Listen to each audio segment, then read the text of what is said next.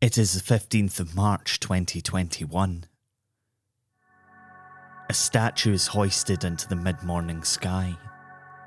The statue, bedecked in a gold chain and holding the orb and sceptre of state, is made entirely of granite and depicts the successor to Queen Victoria, Edward VII. It is being put into storage throughout the renovation of nearby Union Terrace Gardens, an oasis of green in the sea of grey that is Aberdeen. The statue had stood on that spot for nearly 100 years, so ubiquitous in the landscape that most people barely gave it a second thought when they walked past it or gathered underneath it. It was unveiled in 1914 to commemorate a king whose time came too late in life, and he had died a mere 9 years into his reign. The inscription on the statue's plinth, in Latin, reads, "Shame on him who thinks this evil." Weird flex, but okay. Perhaps the evil was that his statue replaced the one of his father, Prince Albert, which was shunted further down Union Terrace, across from the theatre. But given the fact that this all happened 4 years after Big Edward died, it would be harsh to suggest it was because of his ego. But that's by the by, because it is 13th of October 1863, and Queen Victoria, who is just setting out on her journey to become the world's first emo, is in Aberdeen to unveil the statue that would only last 50 years before it was shunted off down the street. She's inconsolable as she pulls the cord which unveils the statue of her late husband, who had passed away 2 years previously, aged just 42. The life-size bronze has the consort sitting comfortably in a throne, wearing the uniform of a field marshal and draped in the robe of the Order of the Thistle. What is the Order of the Thistle? It doesn't matter. What does matter is that its motto is Nemo me impune lacessit. No one harms me with impunity. But Prince Albert was harmed with impunity because he didn't die at the hand of an assassin or in some foreign war of imperial conquest. Most current research suggests that Albert died of complications from Crohn's disease or some other chronic illness, but this is a story and stories need links, so let's go with the diagnosis that he was given at the time. The disease that his beloved wife believed that he died of. Typhoid fever. This is Scotland, a podcast about history and where we made it. I'm Michael Park. It is June 8th, 1964. The people of Aberdeen are being harmed with impunity. The doctor in charge of public health in the city, Ian McQueen, is on the front page of the Press and Journal stating that Aberdeen must not be regarded as a leper colony. That's a pretty surefire way to have a city regarded as a leper colony. The city is rife with the disease that they believed killed Prince Albert. Riddled with it, you might say. Typhoid up the wazoo. It has been exactly 1 month since a tin of corned beef, or bully beef, the industrially salted meat that's the anti-social, anti-gastronomic cousin of what the rest of the world knows as corned beef, was sliced. Corned beef, along with hardtack, the world's simplest biscuit, was the staple food of the British Army for 100 years. Salt beef is taken, ground down into a fine mince, and then packed together with gelatin until it reforms into what's best described as a shuddering loaf of barley meat. People absolutely love it. Personally, I can take or leave it, but having written the phrase shuddering loaf of barley meat, I might be more inclined to leave it. As much as people loved bully beef, they loved supermarkets even more. They'd only just made it up this far and they were taking the city by storm. Somewhere you could go and get all your messages, including your meat, in the one place. Brilliant. Ideal. Top notch. Unless you're a butcher or a grocer or a baker, obviously, but that's by the by because it's to the meat counter at William Lowe's supermarket that they flock to buy their cold meat.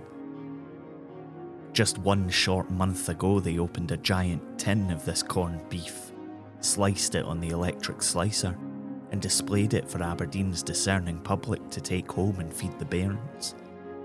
And they did.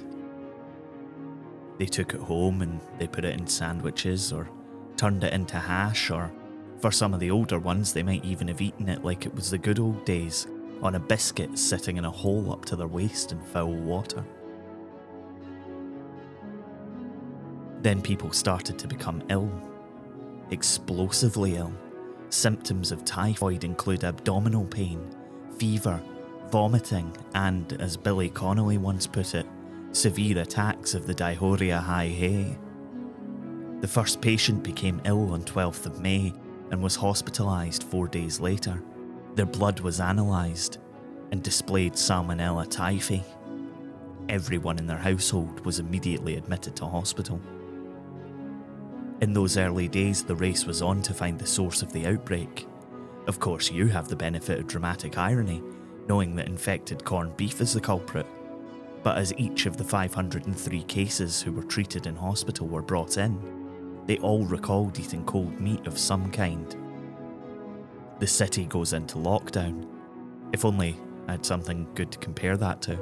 Schools and workplaces close, and although the offending tin of meat is long since munched, all of the evidence points to one branch of one supermarket. So hospitalised people spoke to their loved ones through closed windows. They were quarantined, dosed with antibiotics, and for all people lived in fear, they also lived in the light. Dr. Ian McQueen, the man I spoke about earlier as getting the city a reputation as a leper colony, was everywhere. Radio, TV, newspapers, he told people everything that was going on in relentless detail. Admittedly, sometimes it was completely false, but he told you what he knew. At the time, people were scared. Of course they were scared, but it set a precedent for communication by health professionals in future disease outbreaks. If you're enjoying the show, you can support us on Patreon. We do loads of fun stuff for as little as £3 or $3, and we're going to be adding an exclusive little mini show for our patrons over the next couple of months as well. Come and get involved at patreon.com/BeQuietMedia.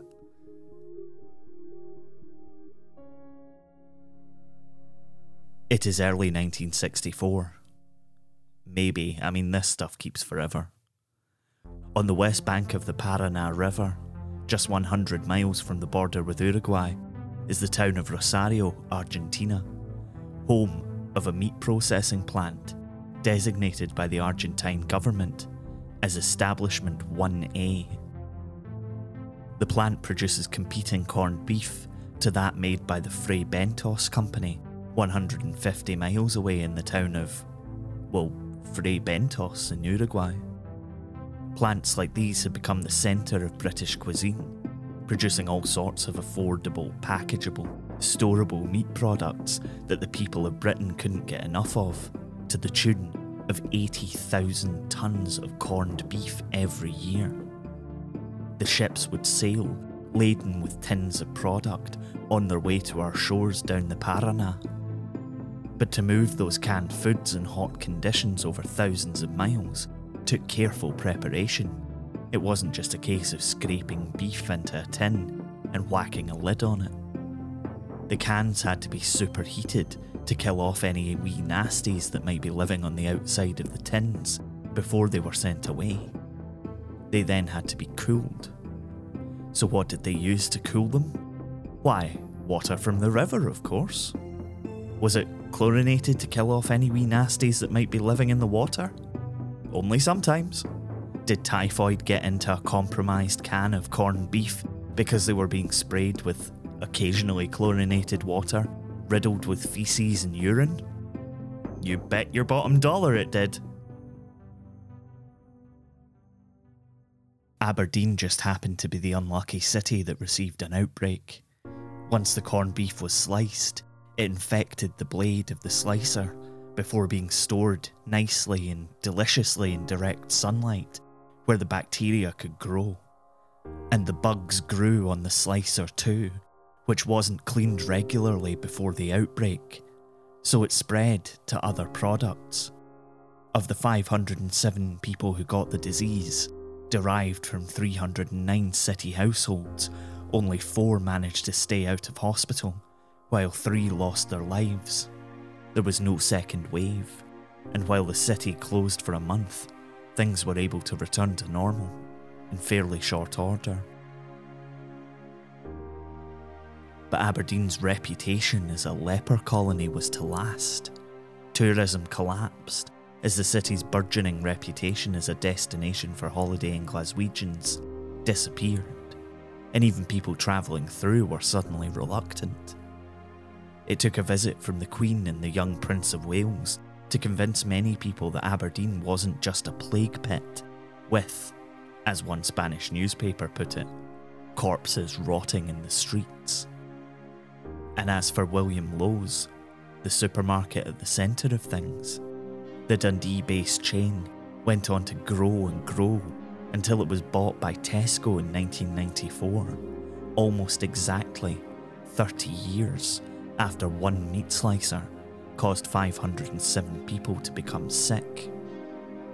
When it was bought, it employed nearly 9,000 people and had nearly 60 stores all across the UK, except in Aberdeen, where its branch closed in 1967 and the company's name was Dirt.